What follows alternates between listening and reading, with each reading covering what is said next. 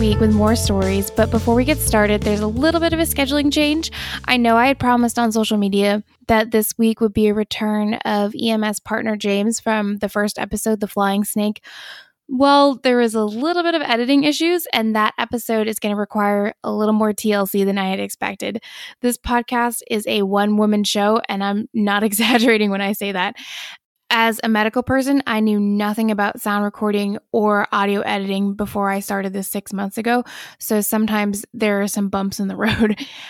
That being said, one of my New Year's resolutions is to focus more on the podcast and spreading the word even more, but I could use your help. So if you like the podcast or you really like a certain episode, please share it on your social media or not on social media, but I feel like that would be a little bit more difficult. It would mean a lot to me, and maybe one day I could actually get someone to help me out with all of this, or someone that actually knows how to edit audio. That would be really great. This episode features a firefighter-paramedic couple, Rich and Mira, and came about after Rich heard our second episode. So he is a true listener from the beginning, and he found out about the podcast after it was shared by guests from episode 2, AJ. So Sharon can have a huge impact, and I can't wait to see where the podcast goes in 2019 and what's going to be in store next. And of course, please leave us some reviews. It helps as always. All right, time for me to stop talking and let Mira and Rich take over. Hi, guys. Welcome to the show. Thank you so much for having us. I'm very happy to be here. Thank you.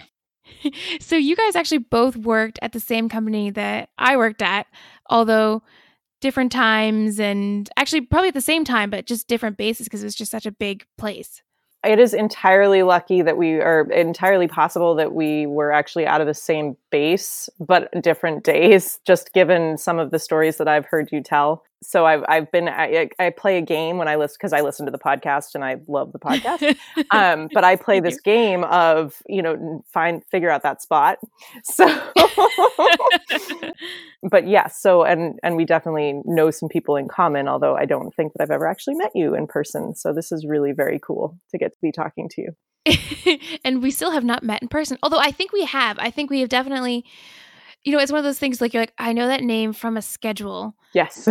And I think we've said hello in like ambulance bays at like 3:30 in the morning or something. Right. But it's been like, yeah. And it's like, don't talk to me. Mm-hmm. Yeah. I hate the world right now. If you're seeing me at 3:30 in the morning, either you're in my ambulance or you're next to it, and I don't really want to be seeing anything. I need to be going back to bed as soon as I can. Yeah. I'm wearing glasses on overnights. And if I'm wearing glasses, nobody should be seeing me. Yep, I'm in the same. That's your clue to stay away. Yeah. It's actually funny that you mentioned that Mira's mentioning that she had probably been in the same base as you. I know that you and I had emailed back and forth, and we talked about I don't know if it was a common partner we had, but it was someone who we said that, oh yeah, I love that guy. I worked with someone for at least a year who told me, I think he told me about you because he told me about, this really great EMT, but then she's gone into the National Guard and I haven't seen her in a while. National Guard, right? Reserves. Excuse me. Yeah. Did you work with him or did you just... Yeah, so I worked with him when he was brand new, when he was BLS, because he used to be like a barista. Yep. Yes. Yeah, it was great to work with him because you wound up getting free if you went to the right place and they knew him. They were like, oh, sure, no problem. And by the way, what do you want? So funny, we got tasked to like go help this EMT class at this like big university once. And this is like a hoity-toity kind of university in the area. And they wanted to see an ambulance because one of the... Oh, God. So this was their BLS class. This is like their EMT course at the university. Oh, my God. And one of their instructors had worked for our company. And so, of course, me being the cynical bitch that I am, showed up, and it's these like starry-eyed EMT students at this very coddled university. And they're like, what is the best thing about being an EMT? And I was like, 70% off it's ice cream. 70%. Whoa. When I was working there, it was only half. It was like, I don't know. At the time, it was really good. It was a steal. It was a while ago. It was a steal. So interestingly, my Friday partner wasn't much of a foodie. He always packed his lunch, so I never really got to know the good places to eat. What a loser. On Fridays, I know. But my Tuesday partner, we ate through the 24, and that Like, that's a brutal 24. God. But I figured out every best place to eat because my senior partner was it was, do a call, get a snack, do a call, get another snack. So well, he introduced you to banh mi. The man is a legend. Exactly. The only good thing to come out of the French-Vietnamese conflict, in his words. But it's a $2 sandwich. You can't beat that. And it tastes amazing. It's so good. So did you guys meet in EMS? I mean, that would No. be the logical assumption, but it's not the correct assumption. Okay. Well, No, I mean, sort of. Does our very small town fire department count as EMS? Because they sure like to think they do. Sort of. Oh, Richard. Sorry. That's when I know I'm in trouble. We're not throwing shade at volunteer departments. Oh, no. here. No, my God, no. We started on one. And We are still on one. Both still on one, so I can't. You are the department. Right? Well, it's so we we're met. not. We met the second class of the new recruit session. They recruit new call firefighters. As I recall, Rich missed the first night because it was the week of the fair and he was working the fair. But we met when we both joined our Can I just make hometown one fire very, department. very important distinction here? I worked for the fair, not at the fair. He's I just very want that. particular about that. Well, Assistant to the general manager. no. The assistant to the assistant general manager. No. Good reference. And so interestingly, my dad also joined the fire department at that same time. And so that is how we met. And we were, friends for a good 2 years before we started, dating and whatnot. But yeah, so we were colleagues on the fire department, or coworkers. Colleagues sounds very fancy. And, neither of us had like any real, well, you always wanted to be a firefighter, but for me, like my dad had been a victim at one of the training nights because the town had put out a call for, we need human people to play victims for this MCI drill they were doing. And he got to talking to the chief, and the chief was like, oh, well, we're looking for good people. And at the time I had, 2 small kids, and I had wanted to go to nursing school, but, kids and kind of a not awesome marriage and somebody else's own career aspirations got put first. Mm-hmm. So I was like, oh, well, this is something I can do that, will get me out of the house, and it's sort of medical, and, okay, sure, I'll do this. This sounds like fun. I had no idea what I was getting into. None.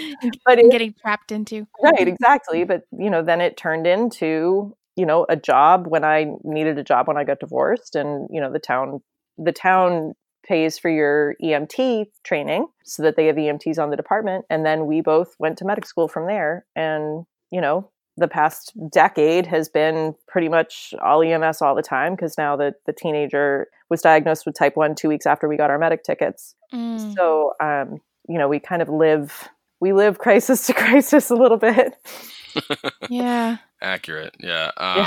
Going back to what Mira was saying, like how I'd always wanted to be a firefighter. My dad was a firefighter in the same little town, but he was still a firefighter, and he was my dad didn't have a lot of things that he was super duper passionate about, but he was always a big supporter of the fire department.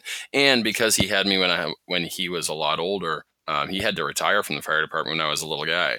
So, in fact, when I was our son's age now, and he, which is 10. He always, and he always supported. He was a big fan of fire departments. Always, we'd go to the musters, we'd check out stuff like that. Musters, you don't even see musters anymore, and the teenagers looking at me like, what is a muster? I don't know. Did you say mustard?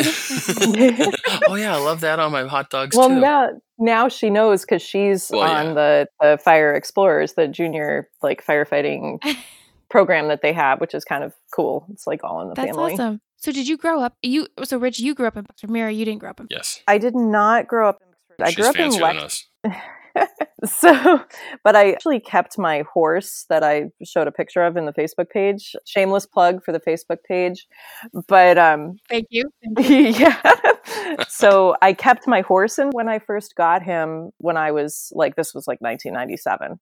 So, we probably crossed paths at some point, in the local, the village store, because this place has village stores. Based on the fact that there's only one store, I'm pretty sure that we had to cross paths at some Right, point. exactly. It blows my mind that we wouldn't have met until, like, Mira and I have talked about this. Our relationship, as we talked about places we'd been and what we'd done, we like glanced off of each other numerous times. We had to have glanced off of each other numerous times before we finally actually met on the fire department. Hi, I'm Mira. Hi, I'm Rich. You know, nice to meet you, type of thing. It was a really, the universe was almost like pulling us towards each other and then like, nope, you're not ready yet, and pushing us back away from each other until we were finally both ready. It was very interesting. There were like karmic lessons that needed to be learned first. Accurate. Well, we won't talk about small towns and horses, but you mentioned that you were at the fair, working at the fair, Yep. your first day of class. So I live down here in DC, and I grew up in the town that you work in. And so people are like, where are you from in Massachusetts? And I say, you haven't heard of it.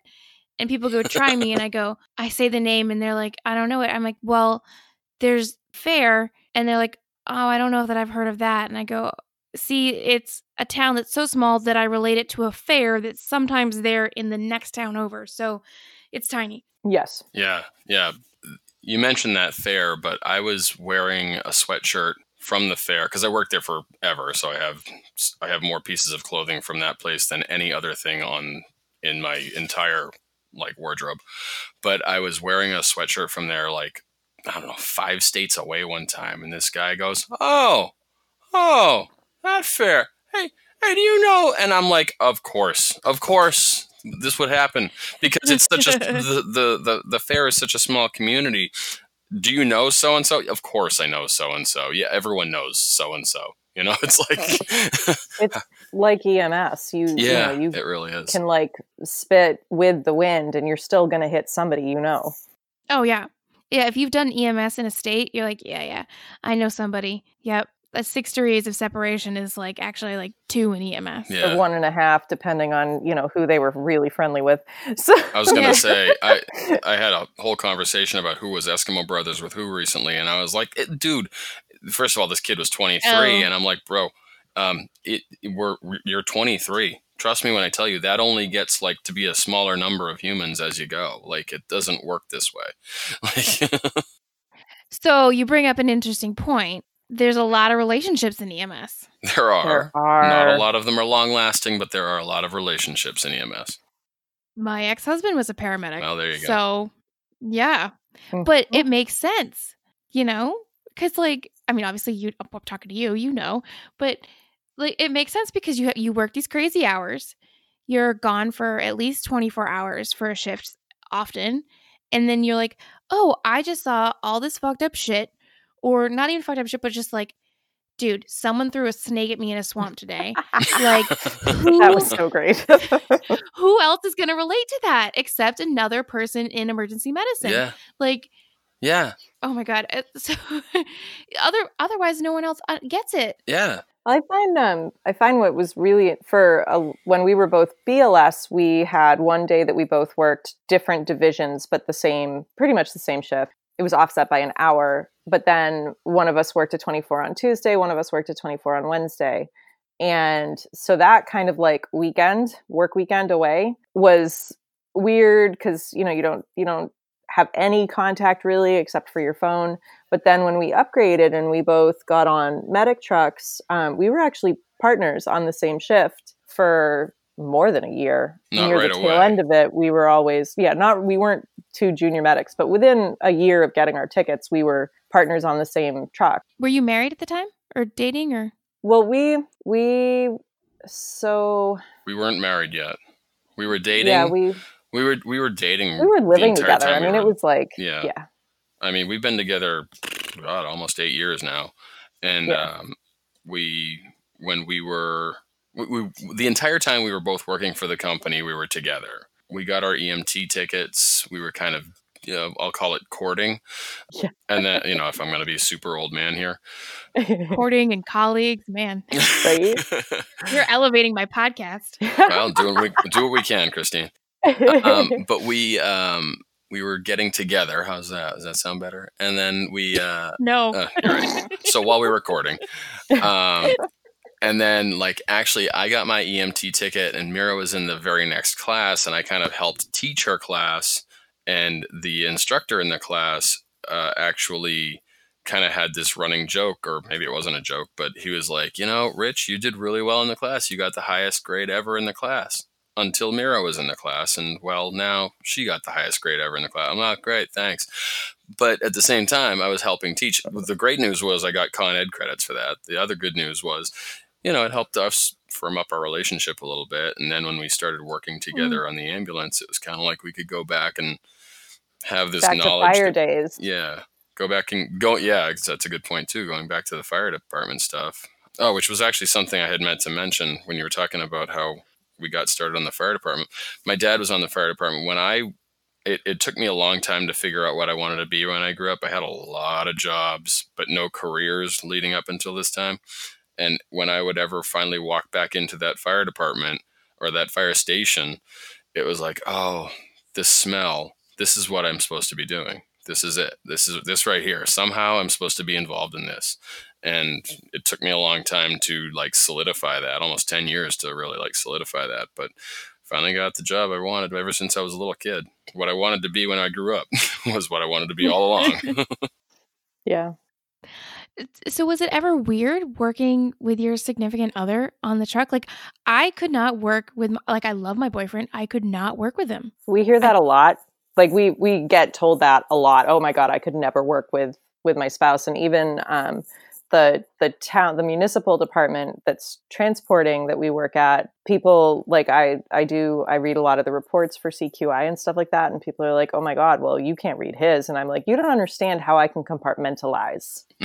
Like the same compartmentalization that keeps me from running into the woods screaming, like just over life in general, is the same compartmentalization that allows me to work with my husband and either, let it be his tech, or no, dude, it's my tech. This is my call and we're doing it my way. Not to be like, you know what I mean? Because we started as colleagues, it's never been weird because for me, at least, and I won't speak for Rich, but for me, I can really easily shut off that's my husband and switch to that's my partner because we've been partners prior. Does that make sense? Yeah. I don't know. I'm good at that, like putting it into a neat little box and keeping it way over there. I think probably a lot of relationships would be a little bit better if you treat someone more as a partner than a spouse. Yeah. That's probably accurate. I will agree with Mira completely too. Like our relationship, I've had enough jobs where I worked with a partner in the past that, this is the person who's in the truck with me and we're going to need to work together on this because ultimately, occasionally someone's life is actually at stake here. And it's more important to do what's right for that person than to, oh God, I can't believe you didn't pick up the dog poop this morning or something like that. It's way more important to deal with what we're dealing with. And there have definitely been times where, and I've been very lucky that like 98% of the partners that I've worked with on a truck, I've really trusted and had a wonderful relationship with. And I call them, like we all have work wives and work husbands. Mm-hmm. And so I've been super lucky to have wonderful work husbands, but there's a certain, and some people I think maybe would call it a liability, but like the first house fire that I ever responded for, I was on the attack line and Rich was pumping. And at that time we were just starting to like, be like, hey, but to, then be in like EMS scenarios where shit was going sideways. And I know that my partner absolutely has my back. Yeah. And so that I kind of strive to have all of my work relationships have that level of trust. And I would also point out that, yes, I completely will have her back on, we've got someone who's having a psychotic delusion, not a psychotic delusion. He's having some sort of excited delirium from, drugs that he took or whatever it may be. And this wild. Dude has punched two of us in the face, kicked two of us in the nuts, and thrown one of us off of him. And the police and the fire department... out the first line that I put in him. And the police and the fire department have left us because they were like, hey, he's in your ambulance now. See ya. And we're like, hey... he must be secure. And I'm sorry? Like, oh, he's in the ambulance. He must be secure. Yeah, of course. He's fine. There's nowhere he can go, actually. And, and then, knowing that clinically, Mira absolutely knows her shit. Yes, we were still both junior medics, but like I had no question of her abilities. And the great thing about it was, like you said, it was four of us, because there was the town we were working in would dispatch an ALS and a BLS. So we got sent out, and the crew that we were working with was another pair of people that were wonderful. And we have great relationships with both of them to this day, and this is a job that does not let you work by yourself, man. Like, you absolutely have to trust your team. But I really value that, I like to say that Mira is I won't say she's the senior medic to us. It's funny because our medic numbers are offset by 1, and hers is 1 lower than mine, which technically does make her the senior paramedic. It's only because I finished the written first. We took it the same day. Yeah, that's true. That's true. I know that, clinically, Mira is protocol girl. She can, I won't say she can recite them to you, but she knows every single one of them, just front to back. If I were a superhero, I would have a P on my cape. Although I'm telling you, the Invincibles really made me consider this whole cape thing. So nope, no capes. They get stuck in ambulance doors, Yeah, you wouldn't want that. They can get pulled by psychs, right? Oh, exactly. It's like for the longest time, I had a long braid, and the particular base that you couldn't go to with your hair down at all. Yeah. Oh God. Oh yeah. Up. Yeah, keep it up.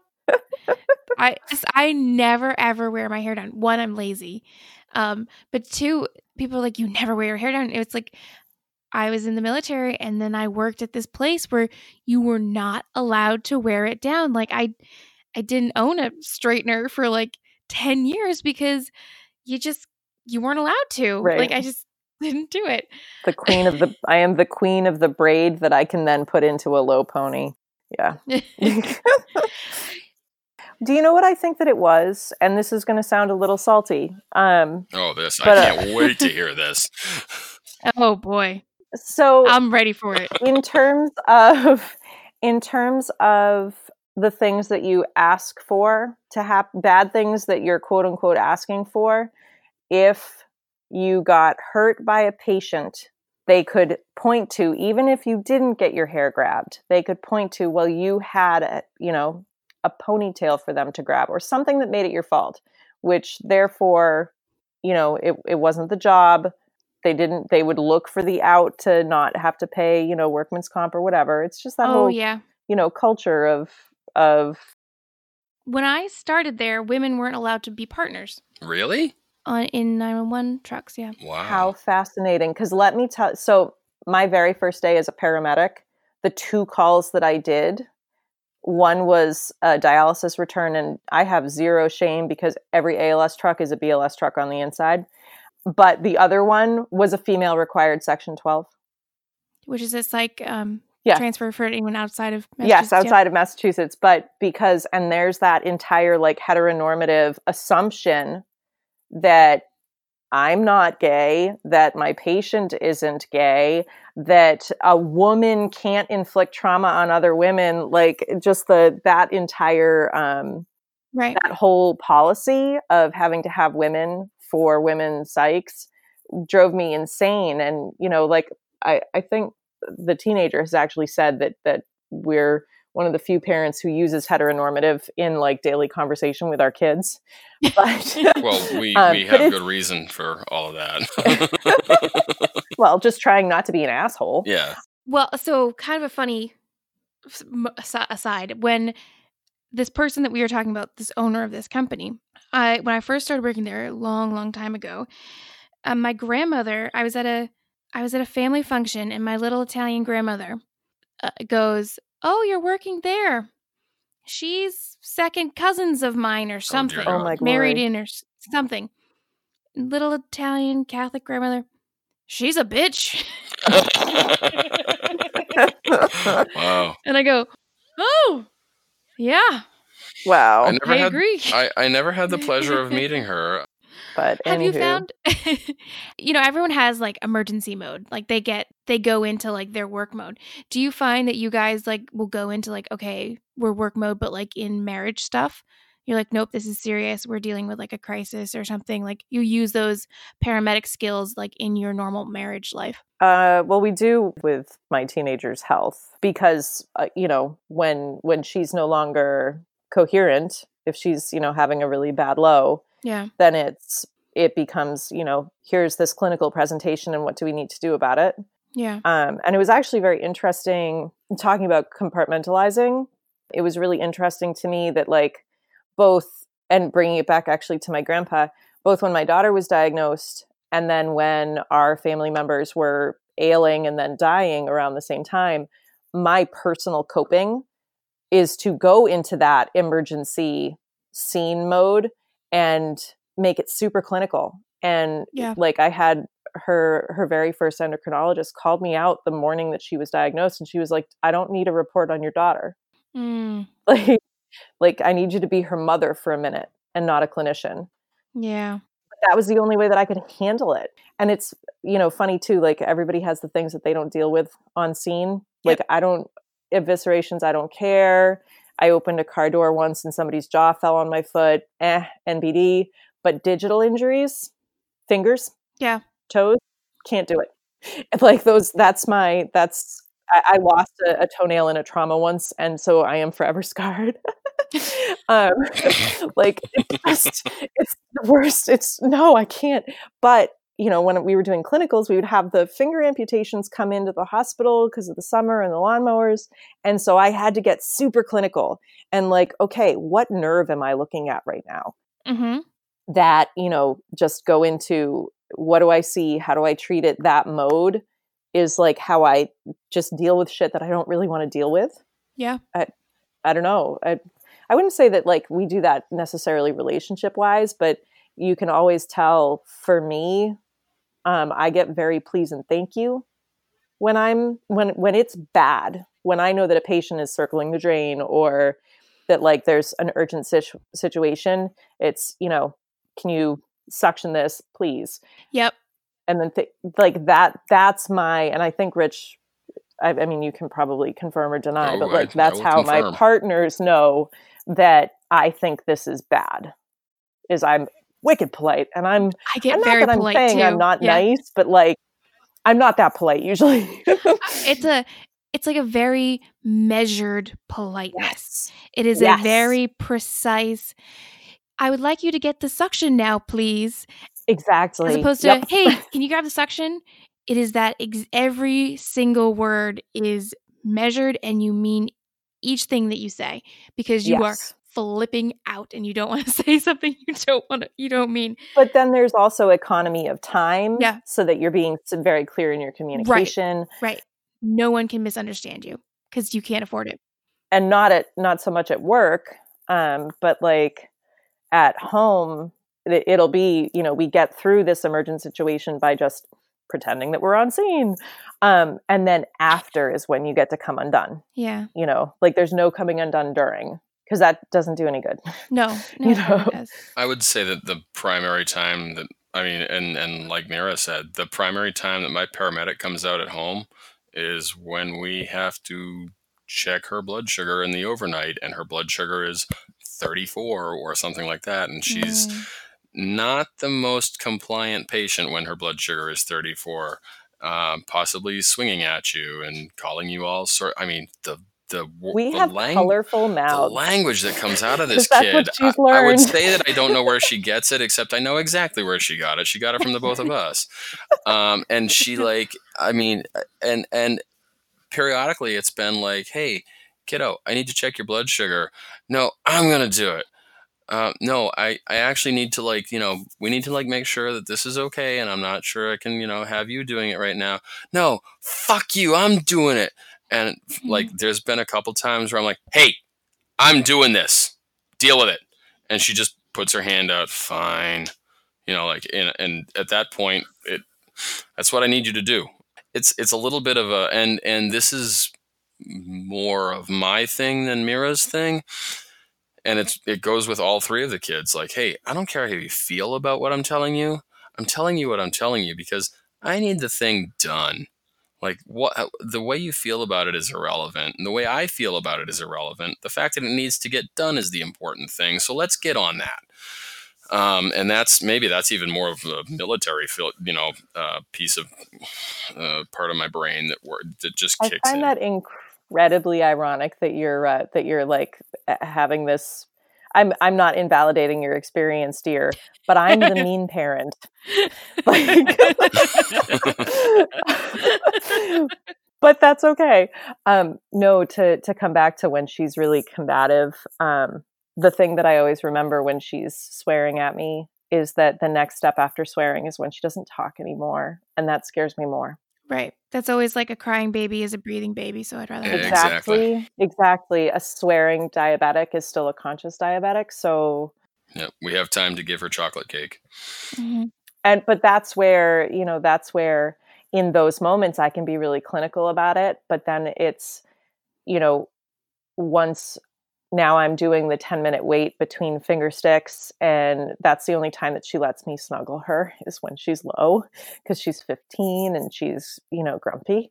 I'm not about to let you snuggle her any other time. It feels like, like it's this blessing and a curse that's the only time that I really get to actively mother her, is when I'm also providing care for her. Like it's a very weird, and I mean, I'm glad. I will say, like, in terms of just diabetes education, and like when we were doing her pump class, like both Rich and we're paramedics. We are pretty well educated. We have a great deal of privilege. Like the economic fallout of this disease is ridiculous. But, I think almost daily, how do people who have less education do this? And the fact is they end up calling us a lot. Yeah. Because God knows, we've done those calls where, well, how much insulin did you take? Oh, a bunch. Oh, God. Okay. Yeah. And, do you have an endocrinologist? Nope. Yeah. So, we are very lucky in the resources that we have, and the family that we have close by, and the education that we have. And, I was proud as punch because we both, for our call department, we do some of the medical training just because we have that higher level of certification. But she taught diabetes night for her Explorers post. And I was really proud that, even at 15, she can turn around and, provide a training on it, which was, proud mama over here. Yeah, that's amazing. Well, proud stepdad too over here, just FYI. Yeah. So it must make you kind of just approach everything a little bit differently, especially when you're dealing with diabetics. I know a lot of people don't understand that it's a diabetic. Is diabetic one of the first things that comes into your mind now when you see someone that's a little bit, combative? Oh, yeah. Usually people think of drugs. Yeah. Yep. Yeah, big time. And just getting a lot of, like, making sure that fellow providers are educated about, every altered mental. Honestly, there are a lot of nurses at facilities I would go to who they don't care if they're altered or not. Do you have a blood sugar? Because they're considering it a vital sign. And honestly, when she was diagnosed, it was missed at the first encounter because she went into the hospital 2 separate times that day. And it was missed because she was presenting for an infected finger.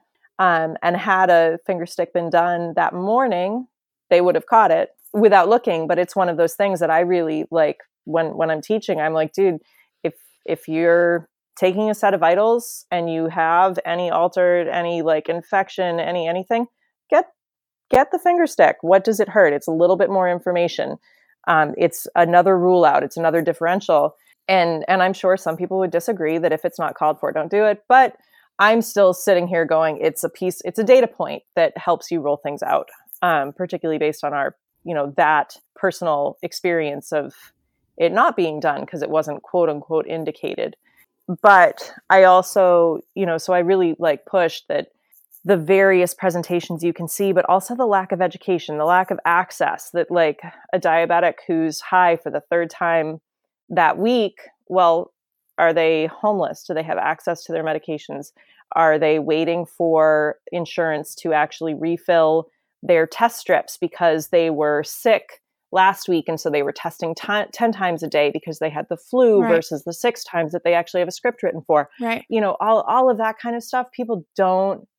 What we get taught for the emergent treatment is like the tip of the iceberg of what it actually takes to manage the disease day to day. Right. And I don't think a lot of EMS providers know the differences between long-acting and short-acting insulins, and steroids are going to increase their blood sugars and stress, PMS. Right. The wind is blowing and Venus is in retrograde. Like it's so nonsensical what makes her numbers funky. The rebound effect of exercise, like the rebound lows are so hard to predict because she'll do like a snack before she goes to bed if she's on the ski team.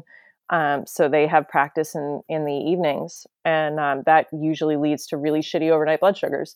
And sometimes it's because they're too high, and sometimes it's because there's too low, and there's really no rhyme or reason. And it's very, very frustrating. The number of times that a partner du jour would be, because we have her CGM comes to our phones, like so we see on a 5-minute delay, but we see real time glucose monitoring. She has a device implanted that Bluetooths to her phone that then sends her data to the cloud that we get on our phones. It's kind of amazing. That's really cool, considering like 100 years ago we didn't have insulin. So oh hell, 5 years ago when she was diagnosed, she had to have a pager and she needed to be on Wi-Fi, and it needed to be plugged into a dock, and now it's just on her phone in just 5 years. It's amazing. But I still feel like there's not enough push for actual cure. There's a lot of push for more devices that they can market, but that's a whole different conversation. Yeah. But it's very, if I had a dollar for every, person who was like, well, what did she eat today? And I could, bash my head against the windshield and be like, it's not about what she ate.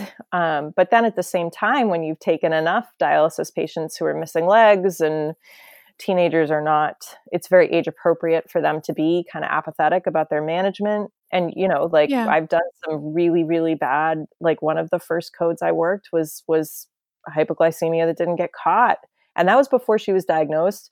And let me tell you that is what I saw that morning in the hospital. Because, once you've dealt with those calls with no personal relationship, and then all of a sudden one of your loved ones has this thing, it, brought back all of those calls in a very weird, awful way. The first Code 100 I did the first Code 100 that I did was, Code 100 is an obvious dead person. We go into a house and there's clearly no signs there are signs that we can absolutely not resuscitate this person. They're very dead. They've been dead for a while. In the words of the Princess Bride, they are no longer mostly dead. Yeah. It was a diabetic who something had gotten screwed up, and he was a younger guy, not someone you'd expect to be, dead in his bed. It was unfortunate, but was what it was.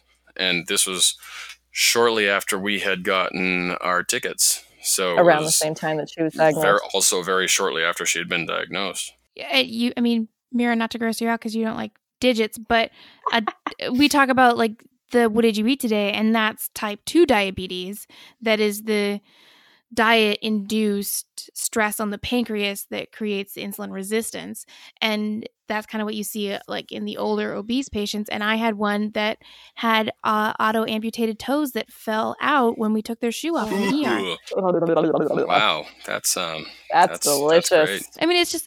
It's poor lifestyle. And so you assume that all diabetics are like that. But now, as a clinician, we know that there's even more than 2 types of diabetes. There's like type 1A, type 1, and I'm not even going to listen because I don't know enough about it to go into it, but there's all these new subsets of diabetes. There's so much that EMS could know more to help their patients. And unfortunately we only learn these things through our own personal experiences. And you have to really seek them out because EMS education doesn't really follow you that much as other professions, unfortunately. Well, what I find really interesting, and I think this, because obviously, although one coworker did tell me it was her flu shot that gave her diabetes, but that was a different tantrum. Was that the same person that told you that cinnamon would cure it? No, different people. And, again, evidence-based crunchy person, the children get all of their shots. But and then you can have your cinnamon. And then we can try the raw food diet, okay? But not I know. Don't even get me started on the things that make me twitch. the FDA. But the thing the thing that I find really interesting kind of about having a family member who has it's a bad luck disease. Like she got a shitty hand, right? But at the same time, like I would hope I'm going to treat any diabetic, regardless of the pathology, and is it a metabolic pathway or an endocrine pathway, I'm going to treat them the same, and I'm going to treat them with the same basic, like, this could be my child, this could be my mother, this could be my grandma. And I find it really interesting when we let that, like, our job isn't to judge why people are in front of us as patients. It's to just see what is in front of us and then treat accordingly. Because, dear Jesus, insulin is expensive. And all the times that you see that, why are we giving away free Narcan? Well, quite frankly, if my child were unconscious because she needed Narcan versus she needed glucose, I really don't care what she needs. Please give her what she needs. You know what I mean? Yeah. Like, I personally, it's made me much more acutely sensitive to the whole, is this a sin disease? Like, my grandpa, ostensibly, like, he had, heart disease and a chronic leukemia. And like, I ate a cheeseburger a few years ago. Like, please still give me aspirin when I have chest pain. Yeah. I don't know. It kind of informed that I care less about why somebody, like, how somebody got in front of me, and just that, like, this is a human that somebody else cares really deeply about. Got in her first ambulance. She was rowing. She was at a regatta, and she knew she was going down. She had 6 hours between races, and 6 hours is about when her metabolic afterburn kicks in exercise. And she was at 290, and in about 15 minutes, she was in the 40s. Oh, God. And so she actually told her boat that she needed to pull up. She stopped in the middle of the race because she knew that she was about to pass out, and she couldn't walk. She couldn't ambulate off the dock. And she kept saying to them, give me 5 minutes. She drank like close to a half pint of maple syrup, because that's what she had with her. Yeah. And she said, Very give New me England 5 of her. minutes. Just, isn't it? Vermont specifically. Well, she's a ski racer. And so they would, when she would like podium at ski races, she had a lot of maple syrup because that's what they give the kids. But she kept begging them to just give her a few more minutes. And they called the EMS detail. And I will say, like, oh, did you scare that shit out of them, though? They called because she's a minor. They called me on my phone 45 minutes away, and they were like, well, we're going to have to transport her. I was like, I do not give you permission to transport my child. You give her 10 more minutes and her blood sugar will be normal. Have you checked her blood sugar? They didn't check her blood sugar. What? I was horrified. They had never checked her blood sugar. They had gone off of what she had gotten off her PDM. Her personal diabetes monitor. And yeah, I was absolutely, like, somewhat horrified, but I told them, I was like, look, I am a medic. I know that it sucks. You're probably at the end of your detail, but I do not give you permission to transport my kid. I will be there in a half an hour. You do not have permission to transport my child. And because she was conscious, at that point, she was mentating very appropriately.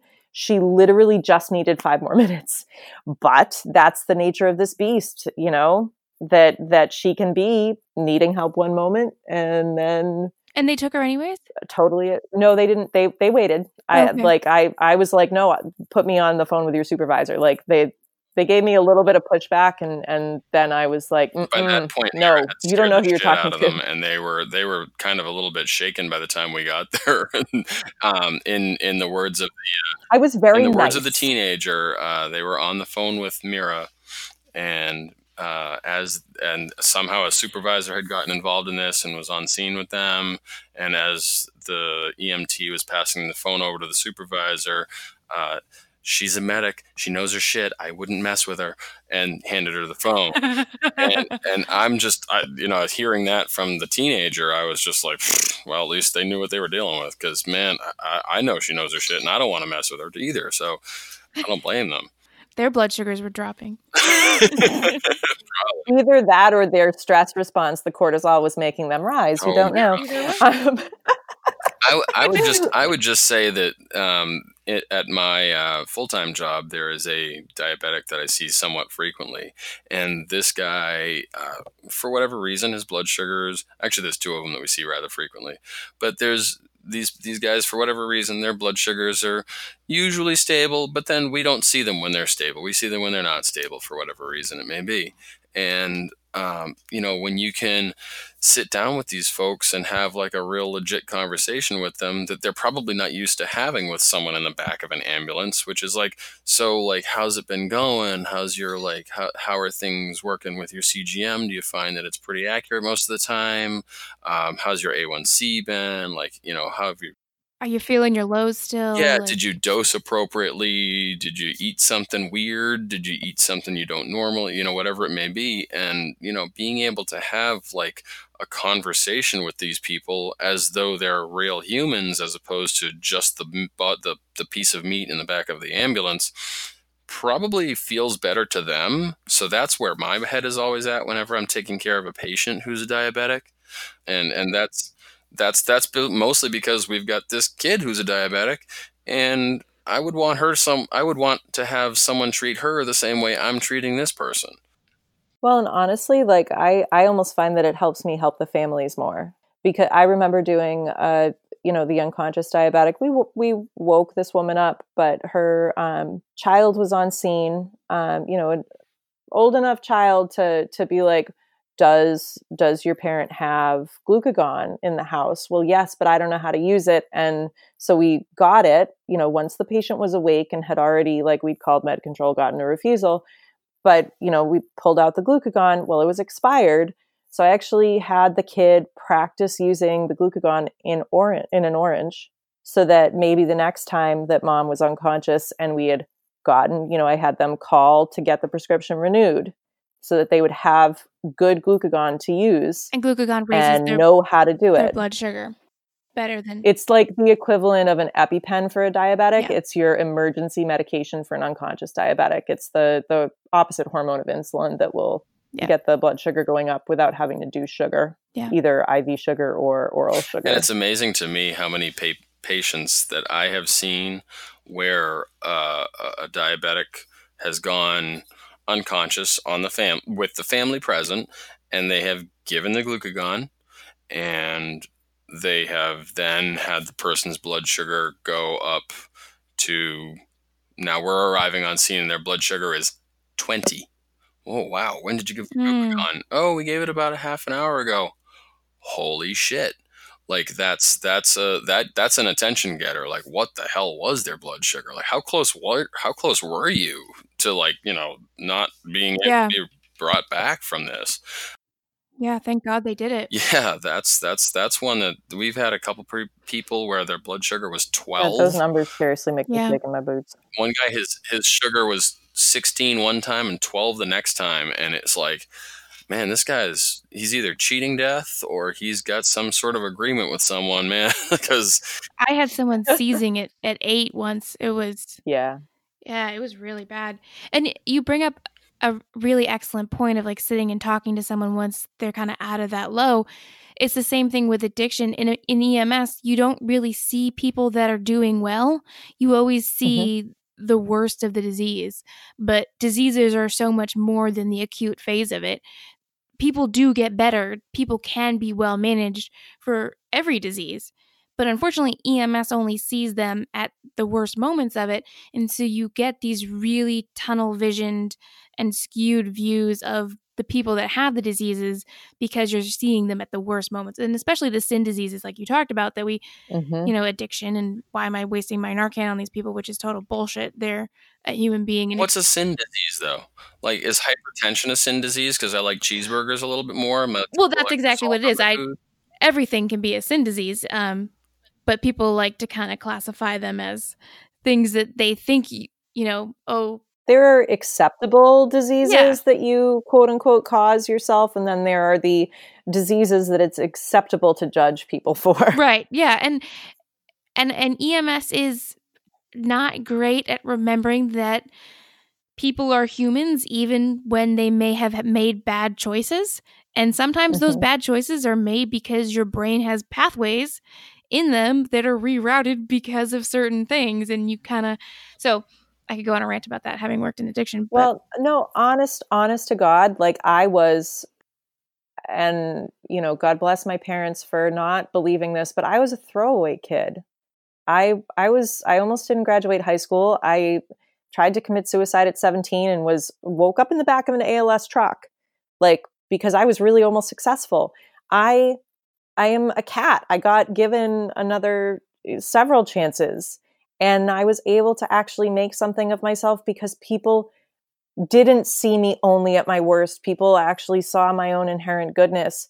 And so I feel a little bit like, you know, in my service as a medic, that I've been given this opportunity to really honor the humanity that I find in front of me. And I will not say that I am like Mother Teresa in front of because I'm sorry, if you spit in my face and call me a cunt, I'm still going to be courteous to you, but I'm not going to love you in that moment. Right. But I'm going to be very firmly courteous. I'm going to be very firmly courteous with you. Courteous through gritted teeth.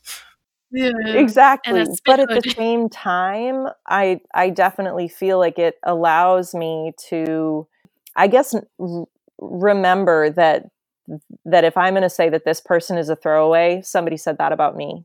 I was, you know, I wasn't. I made it, and other people can make it. So I really try to remember that in my own practice and kind of just in life, you know. None of us are perfect, and if anyone was to look at my life and judge it, there are plenty of flaws that you could certainly judge my life by, but I'm just not the one on the other side of the table. So it's, right. I try to remember that when I look at everyone. Now, some people are certainly jerks to me, and I will, you know, get mad and rant about them, but it doesn't matter. You know, I got into this job because I want to help people, and even if you are the biggest asshole, I'm going to sleep at night because I'm going to be the better person. I'm going to give you the best care that you may not deserve, but you're going to get it because that's what I do. That's who I am. Well, and even, you know, again, like that whole and people would criticize. I've had partners actually criticize me for being too soft and too, I guess, to bringing stuff home or bringing things from home to work. But, you know, my mother had a quad bypass. And I really struggled the night before her surgery. I struggled with the idea that, you know, she's my biological mother. So I heard her heartbeat when I was in her womb. And there were, you know, my 3 other siblings are the only other people who'd ever heard that. And for some reason, the idea of the surgeon cutting her chest open and other people hearing her heartbeat really bothered me. And I know that that's probably maybe irrational, but it's how I felt. Wow, that's a really, it's a really interesting perspective. Yeah, I don't know why that was it, but that's what really got me about this whole thing. And so in the, you know, the night before, the kids had come to like give her the last kind of hug that they were going to be able to give her for a little while because her chest was going to be so, sore. Split in half and then stapled back together and wired. And so I, you know, crawled into her hospital bed with her and I laid with her and we talked and she said, you know, just make sure that you smile tomorrow morning because I was going to, you know, be with her before they wheeled her in. She said, I just want to know that I have seen you smile one last time. And so I took that with me and I started, you know, because you'll have those patients that crump and you know that they're boxing. Yep. And sometimes you don't know that they're boxing. So I just made it my habit that every patient, when I said goodbye to them, I would, you know, put my hand on their hand and look in their eyes and smile at them just in case that was the last thing that they saw, because that's what my mother wanted. And I can like, therefore honor my mother in that way by making sure that there's some human kindness for everyone. And that's like important to me. Yeah. I don't know. Well, no, that's actually an thing. interesting point because Mira's mentioning the fact that you never know when you might be the last thing someone sees. And I can think of 2 very specific examples, and there are probably more that I'm not thinking of. Was one of them the one that we did together? Okay, 3. There are now 3 different well, I don't think we were the last person that particular patient saw, but there was the last one he was conscious for. 2. Well, okay, that's a good point. There were 2 patients that were without you who I was the last person this person saw. And I we in EMS have all have our interesting PTSD moments and things, and it seems to me like this is the one that hits me the most. Is there's been 2 patients where one person had CVA and which is a stroke. A stroke, and for Muggles, we have to translate for Muggles. Sorry, I'm terrible at that. And one woman, she was an elderly, like quite elderly, but was apart from this very healthy. And as we were she had fallen outside of her doctor's office, and we bring her to the hospital because she's a little short on her oxygen. She's not terrible. We gave her some oxygen, but her 12 lead looked really weird. And we were trying to get her to the hospital because we'd called in a STEMI alert. We had called in saying, hey, this is what we've got. She's going to need some serious interventions, and we're on our way. And as my partner put the truck in reverse in the hospital ambulance bay, she looked at me and just went, and then went into cardiac arrest. And I was like, she and I had been chit-chatting the entire way, and all of a sudden she threw an absolute mega code at us and died. And it was like, holy shit. Like, she and I were chatting. She looked at me in the face, took one last breath, and that was it. She was gone. And it was like, that one weighed a little heavy on me for a while. And then the other one was the woman that had the stroke. I had brought her into the hospital. We took her to the community hospital. While she was there, they discovered that she was more than they could handle. They were going to send her to the mothership. And while she was in the community hospital, she looked at me, she reached out because I had brought her in. Maybe there was some familiarity or something like that.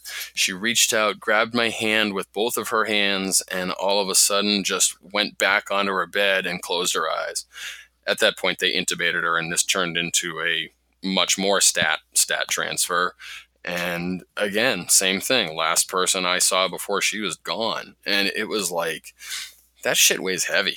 Like, that is not something that I take lightly. No. And I've talked about that with a few people. I don't talk about that with a lot of people. Like, and that is something that I try not to bring that up to Muggles, because they're not gonna. They don't get it. You can't know what that is unless you've been there, I don't think. I mean, how do you bring that up in conversation? And actually, now that you mention it, I had a call like that, and that's when I basically stopped working on the truck. I started teaching. So I was in grad school, and I had gotten my RN, but I was still like picking up hours here and there, and I was working BLS, but we had gone for just a transfer for someone that had pulled out a G tube, one of the feeding tubes that goes into your stomach. And so this was not in our regular service area. And I had a terrible partner. This terrible partner was in paramedic school. So he was almost done too. And he was like he was a moron. So we go, and it's just an easy transfer, and it's these tiny city streets that are like one ways and cobblestones, and it's snowy and it's icy in the wintertime. And we go, and we're talking to this lady, and she's there with her like aide that doesn't know a whole lot, but like she had pulled the tube out. And so we had to take her to the hospital. They're going to replace it. No big deal. She'd go home. And so we're trying to like just get her to stand and pivot to the stair chair. And then we get her in because the house is like one of those really old houses. So we get her on the stair chair, we wheel her out through the bedroom door, because you know how they all have like way too much furniture in them, and the linoleum's like yellowing and ripping up on the corners, and they all have really really heavy wooden chairs that like there's plastic on the tables. Yes. Oh my God. Yes. Yeah. I'm seeing it in my head. I won't lie. Yeah. So you're moving everything around, and the stretcher, like the back of the stretcher is down and the head's all the way up, so you can fit in this tiny little room, and you're trying to maneuver this lady around. Totally stable. This is like it had taken us like 45 minutes to get there, because it was like rush hour with snow in the middle of the city. So we were in no hurry. And then all of a sudden, I am at the foot of the stair chair, and my partner's at her head, and she just looks at me, and then she just slumps, and then she soils herself, and she codes. Oof. Yep. And she had been talking with me, but my partner was really terrible. And this ended up being a really terrible code. So I was like, she's unresponsive. And he goes, what? And I'm like, she's unresponsive. And he goes, no, we're doing a transfer. And I was like, no, we certainly no, are. like, I think she's just coded. Like, we got to step it up because we didn't have any gear with us, because you don't bring in your first in or your AED or your oxygen when you're doing a transfer. You don't need anything. And so I was like, feel a pulse, because I was like under her legs, like trying to get her up. And he's like, what are you talking about? And I was like, okay, screw it. Just get her on the stretcher. So we're trying to like lift her body up onto the stretcher, and then we're trying to get her out. And then I feel a pulse, and then she like kind of had a pulse still, but she wasn't breathing. And of course we had nothing to breathe for her with us. So I was like, let's just get her out. And the back driveway of this like triple decker kind of place, At least you said it right. Yeah, it was a hill and it was pure ice. And I was like, is there any salt here? We need to salt this, because we have a wheeled cot with a dead lady on it, and it's just, we got like 30 feet to go, and it's black ice, and it's just dark because it's nighttime. And I was like, we need salt. And my dumbass partner just starts looking at this aide. Do you have a cat? Do you have a cat? And he just starts freaking out, like it clicks that this is a code. Oh my God. And he's screaming at this woman, do you have a cat? And I'm like, what the fuck are you talking about? What's wrong with you? He's like, I was like, who cares if they have a cat? He's like, we need kitty litter. And I was like, no, we need salt. Like, whatever. We need a fucking cardiac monitor. We need, or a BVM, something. We need to just get to the truck, and we need a portable. Right. And we need, he's yelling. And this woman's like, we don't have a cat. Do you see, is there a cat in here? And I'm going, oh my God. Just get us very slowly down this pure ice hill. So we get in the truck. So I get her in the back, and then he's running circles around the truck, and I don't know what he's doing. I was like, get on the radio, tell them we need ALS. We're not in our service area. We need other service medics to help us with this. And in that area, you're getting some salty fucking medics, man. Well, the regular city medics weren't available. Oh, even worse. So we got another service. And so from up north. Oh, glory. Anyways, so I was like, screw it, let's just go. So she still had a pulse, and so I started breathing for her, and like it was just such a mess. And then she codes, and I'm doing CPR by myself, and he gets lost. Oh, dear. Oh my God. He gets lost in this city, and we're trying to get an intercept with these other paramedics, and he's arguing with the dispatcher about where we're going. And he's trying to use a GPS that's just spinning in circles, and the dispatcher can see the GPS on the truck, and they're like, no, take a left, go to this hospital, or meet them here. And he's fighting with them on the radio, and everyone could hear it. And eventually we're driving north when we're supposed to be driving south to the big city hospitals, and I'm working a BLS code by myself in the back of this ambulance after we meet up with these medics. They're like, took us a long time to find you. And I was like, yeah, I know. Anyways, she died. And I think, after that, I was like, I'm just going to go to the training center. I'm fucking done with this shit. It's really interesting, because I had a call that made me make a hard pause for a while. That it was actually the first time that a call has I was at the point where I was like having smell hallucination from the scene. Like, because I had to stand in this like puddle. It was a car accident. But don't sell it short. We were in like a foot of water that was soaked in gasoline. It was a legit thing. So, and so it was in my boots and my socks, and the straps of the stretcher like our entire truck smelled like gasoline. And we brought the patient to the community hospital because that was the closest appropriate. Well, and at the time, it didn't seem like anything. It was I knew he was banged up. Like, he was legit banged up. We had work to do to stabilize him on the way. And then we had turned, like, we'd left the hospital, and we'd gotten maybe, I don't know, through one traffic light, and then we got turned around to go do the stat. And I was like, we'll take it simply because he's covered in gasoline, and so are we still. We had cleared out of service for decon, and they said, after we cleared, they said, hey, can you guys do the stat transfer for that same patient? We said, well, we sort of can. I mean, we need decon, but it's Okay, all fine. decon that he's covered in anyway, so I guess we can. I'm sure OEMS would hear that and have a shit fit, and I wouldn't blame them, but Yeah. Well, the tough thing was that I sold to medical control. I like painted a phenomenal picture of why we needed to get that guy on the road right now. And then he got sent to the scanner for like 45 minutes, and then he coded in the scanner. And then at that point, I have now lost my medical control okay to transport, and it's pouring down rain, and it's a 45, in the best case scenario, 35-minute drive to big city hospital. But now it's pouring down rain, and our medical control wouldn't authorize it at that point. And the doctor looked me in the face and said, well, thanks, medical control. You just killed him. And it was absolutely the most like terrible moment of my professional life, because I'm standing there in soaking wet boots that stink of gasoline, and the doctor just told me that I killed the guy. And so we went back to work. Well, the hard thing with that night, and Rich, I don't know if you remember this, but our daughter had a pump failure that night with her dad, and she was coming back to our house, and she didn't realize it, but she was out of insulin. So then I go from this, 5-hour long extravaganza of a call where my boots still smell like gasoline to now I'm on the phone with the insurance company trying to get medication for my daughter called in emergently. We have to drive 45 minutes away to the only open, pharmacy to pick this stuff up. And now her blood sugars were in the 700s that night. So we went literally from crisis to crisis, and I never got to decompress. I never got to we never debriefed after that call. And normally that'd be a debrief, but we went from call to kid. Yeah.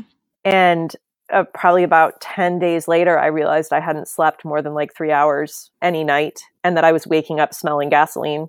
And I was like, oh, I'm in a really bad way. And so I had to take a break after that. I had already left full time because of scheduling when Rich went to the fire department that he's on. And then all of a sudden we needed all of these days of childcare. So I ended up getting a muggle job, which is, regular banker's hours. And it was such a godsend because I absolutely needed to take a break. I think it broke my brain a little bit, that call. But now I'm back to the point where I super enjoy teaching. I love... And she does a phenomenal job of it. I get excited about providing patient care, but I'm not necessarily afraid of the call. For a while there, you get afraid of the call when you've had a real trauma trigger like that. Yeah. Because I've always kind of felt like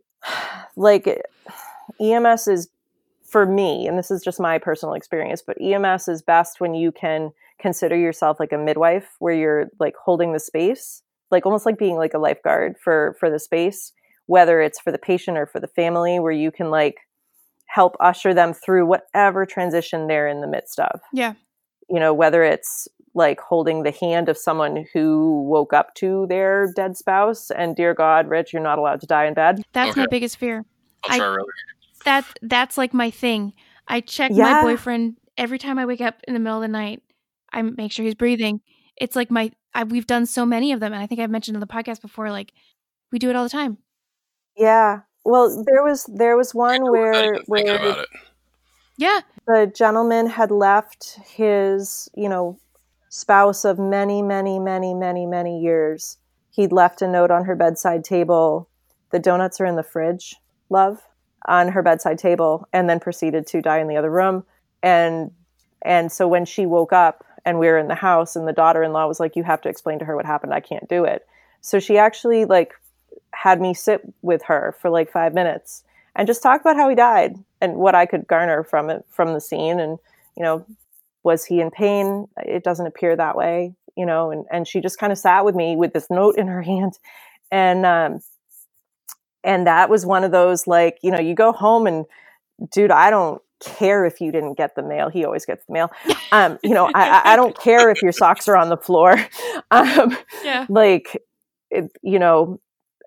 The donuts are in the fridge. That to me is that's where this really gives me so much gratitude for for the work that we both do, so that we can understand kind of the impact, because we get to see these tiny little slices of people's lives, and or the ends of their lives, or these, big moments, or their little moments, but they feel big to them.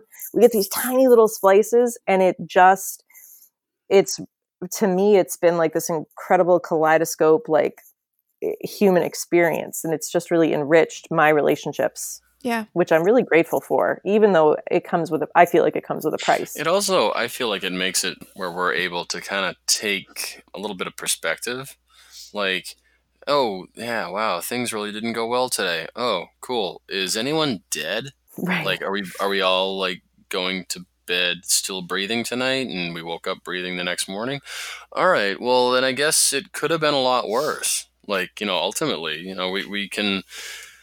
The day could have gone a lot worse for everybody, and I that's kind of how I look at everything. And I think sometimes it drives Mira a little bit nuts, because I look at it very practically that way. Like, hey, we all, yeah, sorry the dog shit on the floor, but like, you know what? Everybody didn't die. So I don't know, maybe I'm oversimplifying it, but it's like that's how I look at things. So it helps me anyway.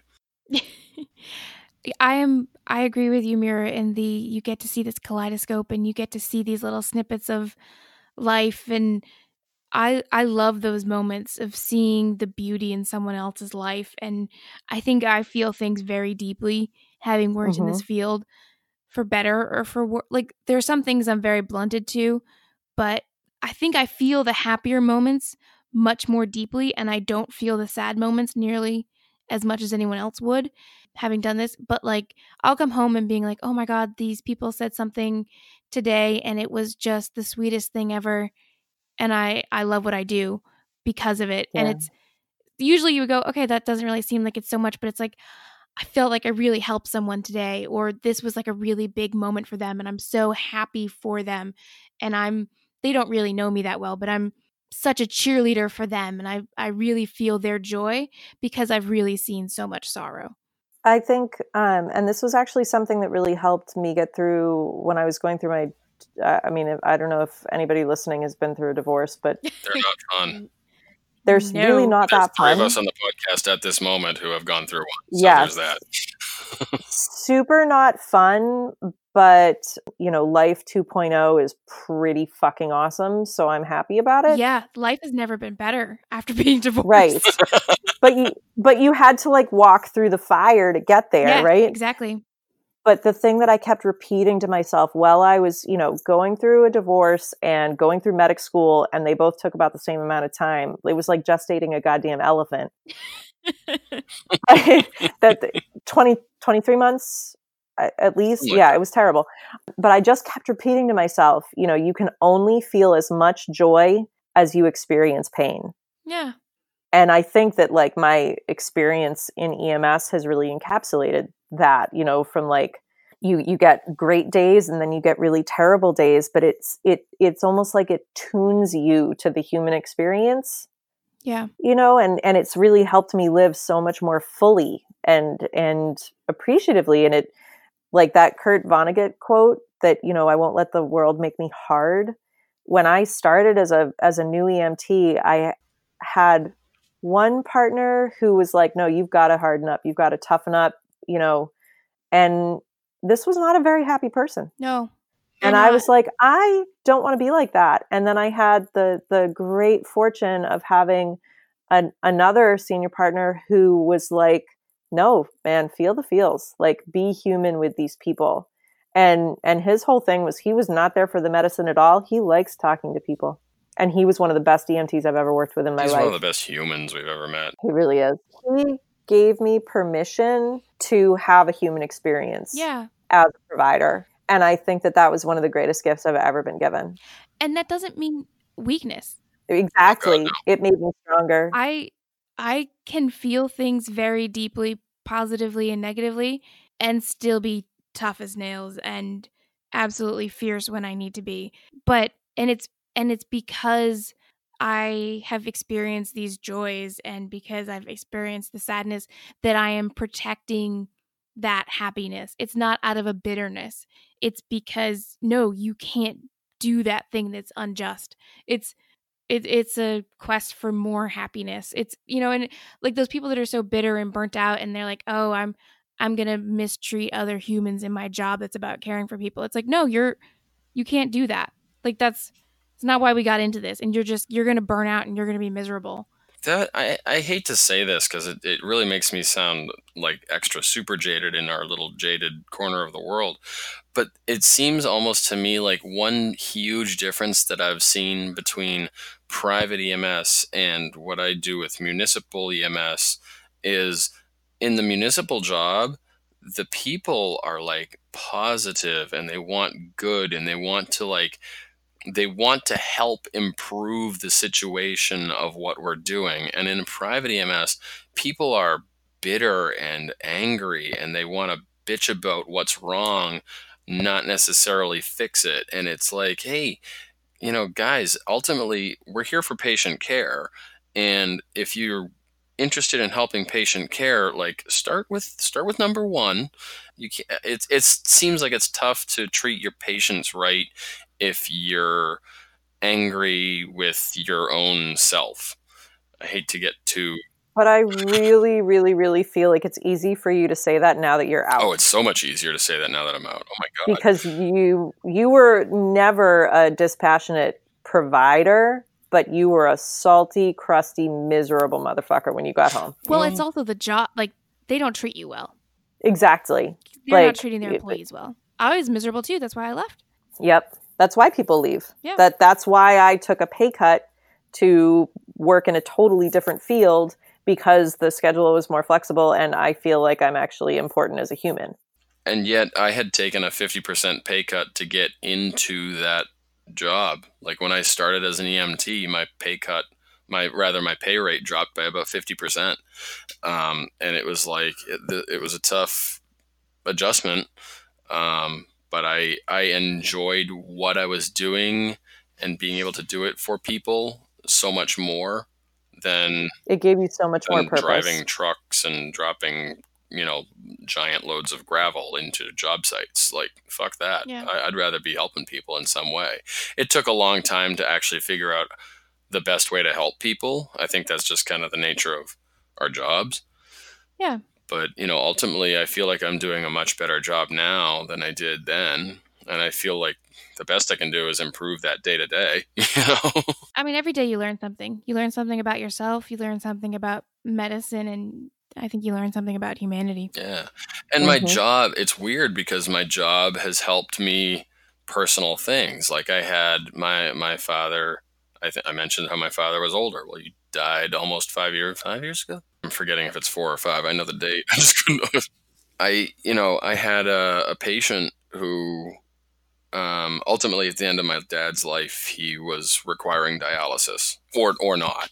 And ultimately the choice was his as to whether he wanted it or not. And kind of like a non sequitur, like I knew that he was going into this, but maybe 2 weeks before he really needed to make a decision, I had a patient that I was transporting back. This is when I was BLS. I had a patient that I was transporting back from her dialysis at the end of the day. And she was someone that, you know how it is with dialysis patients. You see them twice a week, whether you need to or not. And some of them you like, and some of them you tolerate. Yeah.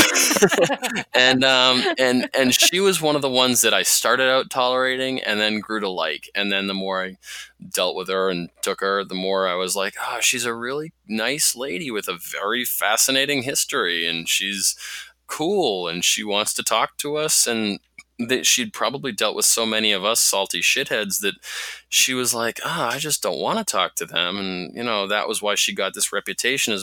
And then when you finally got to break through this crusty exterior, she was like warm-hearted and everything. Yeah. And one day we get her back to her skilled nursing facility and there was a problem with her bed. So we wound up sitting there for like an hour and a half while they tried to find another bed for her because that was how together this place was. And at some point she's laying on our stretcher and she's, we get to talking to her and she just goes, oh, this is a miserable experience. this is just a terrible existence. I wouldn't wish this on anyone. It's awful. And we were kind of like, what, like this place, like being stuck on our stretcher. I'm really sorry. Like, she's like, no, just having this dialysis 3 times a week just fucking sucks. And I was like, wow, I'm sorry to hear all that. Like, if do you want, like, do you want me to have someone that can talk to you? She's like, no, I'm okay. I just, thanks for listening and this and that. And I'm like, hey, I'm here. I'm not going anywhere. But she wound up like really making me realize that doing that can be a miserable experience for people.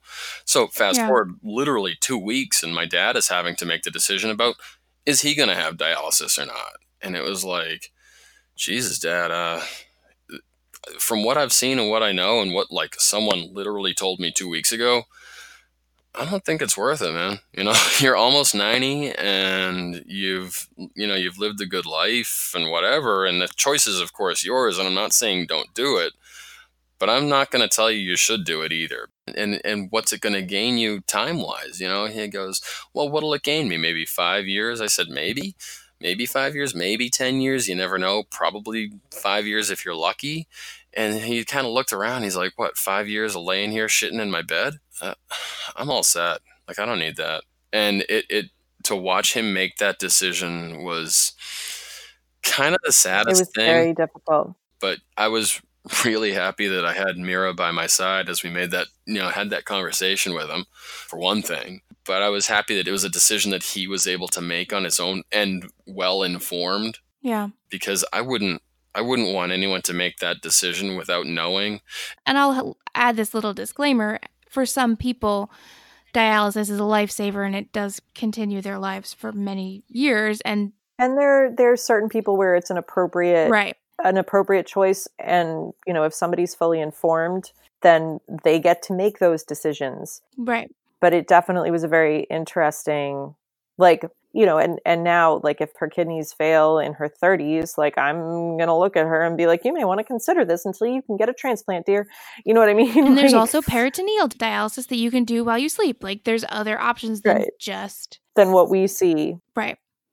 Again, the little sliver that we see that can make people feel very negative about life. Yeah, it's true. It was very interesting because Rich was having that conversation with his dad and I was present for it. And I had really just met his dad kind of in the last year of his life, but it was at the same time that, my grandpa went home to die in hospice. And how many people have we seen die? Like, I've totally lost count. And a lot of those deaths weren't very nice. Yeah. But like those two experiences, like that conversation with Rich's dad, and then my grandfather's actual death was like some of the most like beautiful and like sacred times. Those last 48 hours were absolutely precious. And besides the birth of my 2 children, like that was the closest to God that I've ever felt, was sitting with him when he died. And, I don't think I would have known what a good death was if I hadn't seen bad ones.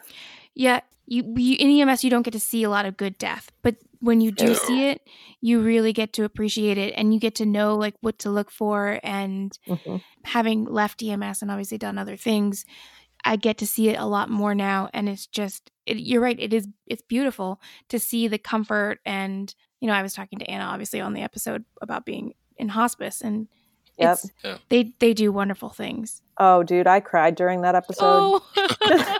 Well, because my grandmother, who's now almost 90, and her husband died 5 years ago, and she, as soon as he died, and she kind of, spent a couple of months mourning, she went right to that hospice association and she volunteers for them now.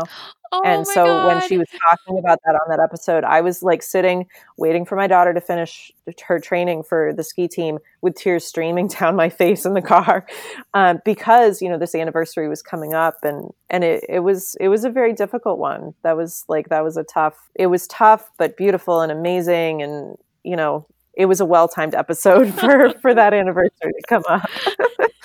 That was a tough, that whole experience for us was rough because we had 3 weeks between her grandfather and my father dying. And oh no. And we just missed. We were supposed to go see Dad, and he died we were supposed to get on a plane at 6 a.m. and he died like at 11 p.m. the night before. You want to talk about like fucked up patient and family interaction stories. Oh, God. I'm in the back of the fucking ambulance transporting another dialysis patient. Oh, by the way, I'm in the back of the truck. My dad calls me as I'm transporting, and it was kind of like later in the day too, so it seemed a little weird. And I looked at my phone and I was like, hey, I wouldn't normally take a phone call when I'm with a patient, but do you mind if I take this call from, and she looks at my phone, she says, it says Dad on your phone. Yeah, take the call. I'm like, okay. So I'm in the back, I'm talking to him. And of course, this lady is a friggin' hoot. She's just like, hey, Pop, how's it going? How's Florida? You having a good time? And I'm just like, hey, could you keep it down? Like, I'm trying to talk to my dad here. So, we're having this conversation, and then it wound up being the last conversation I had with my dad. Oh, my God. Up until he died, he was like with it. He was, as we like to say, alert and oriented times 3 all the time. And an enormous flirt to the end. Oh, yeah. Oh, God. Oh, yeah. Oh, funny stories on that, like that we could just go on endlessly. But I think we could probably go on endlessly anyway. I have a feeling. It's true. But he's like, hey, I just was wondering when you're coming by here. And I was like, coming what? He's like, yeah, aren't you coming in? I said, yeah, I'll be in a couple days. He goes, oh, are you doing some other stuff while you're in Florida? I'm like, yeah, I'm flying to Florida on Saturday. Well, this was on Wednesday. And he died on Friday night. And that sucked. Oh, God. Yeah. That sucked. Yeah. And the facility called and left a They left a fucking voicemail on my sister's cell Rich's sister's phone. It was like, if you ever have to do a death notification, don't do it. Never. Don't do it via voicemail. I'm pretty sure that's in the training somewhere. Or text message. No, I'm just kidding. You do it by Snapchat. You can put an emoji. Is there a Grim Reaper emoji though? I think there should be a Grim Reaper. It's just a little skull. Oh my God. Oh my God. For real. Well, we have talked about so many dark subjects. Do you have like your happiest, most rewarding EMS moments? Do you have any of those? Like, quick? Have those? Oh my God! It's like just a feel good moment. When we met each other at the fire department, Mira just vomited. Yeah, excuse me while I grab a mint. I'll be right some there. Zofran. Oh wow, we are fucked up. We came up with all these terrible stories, and we can't come up with moment. I had the pleasure of working in kind of a lovely seaside community, and I worked there for a while, over a year, and I had a really great partner on that shift. And there was a local Starbucks that we would go into to get coffee in the morning after we did our little morning routine. And one day, a patient's adult child actually approached me in the Starbucks. And I'll tell you what, I, honest to God, don't remember this patient. I don't know who this was. But the daughter came up to me and said, you helped my mother like 9 months ago. And thank you so much for what you did. Aww. She felt so cared for. And that is one of the few times that I've actually like had the big thank you. Yeah. And it really... It just kind of drove home that whole, people really don't care if I know the protocols. I know the protocols, but they really give a fuck about how I make them feel. Yeah. So that's kind of, know the protocols so that you can make people feel like you really give a fuck about them. Yeah. Yeah. That would be my feel good. And non-EMS people, thank your EMS providers. They need it. They really do. Thank your nurses, but thank your EMS providers, because you see people so fleetingly that like you're whisked off somewhere else. And like the thing I would hate the most is like you would sweat and you would just be like panting and everything, and you would bring someone back from the dead in this coat or whatever, and you drag them out of a car wreck or whatever, and you turn them over and they would go, oh, the fire department saved them, and we were different than the fire department, and they'd be like, right, exactly. Oh my God, they didn't even like show up until like we were done, and like it's not that I want a gold star. It's not about glory, but a little thank you goes a long way. All right, well, I'm gonna wrap it up because it's like 11 It's really o'clock. late. We have to go to work. No, have to be at work in 8 hours. Well, thank you guys so much for talking with me. Rich, you left like one of the first reviews for the podcast, and it meant so much to me. Huh. So thank you guys so much. And anyone else is listening, please leave a review for the podcast. It really helps out. It would mean a lot to me.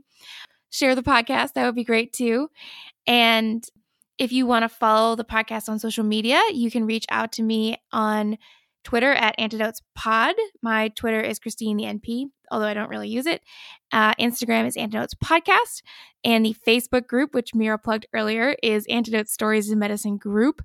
There's also the page, which is similar, but not nearly as cool as the group, which is pretty exclusive. And then The group is pretty awesome. It's an honor Sure, to be your a part of pets. the group. Well, I'm going to be posting the episode, and then everyone can maybe ask you guys questions or just chat about the episode when it airs. And as always, thank you to Peter Hopkins for the amazing custom intro music.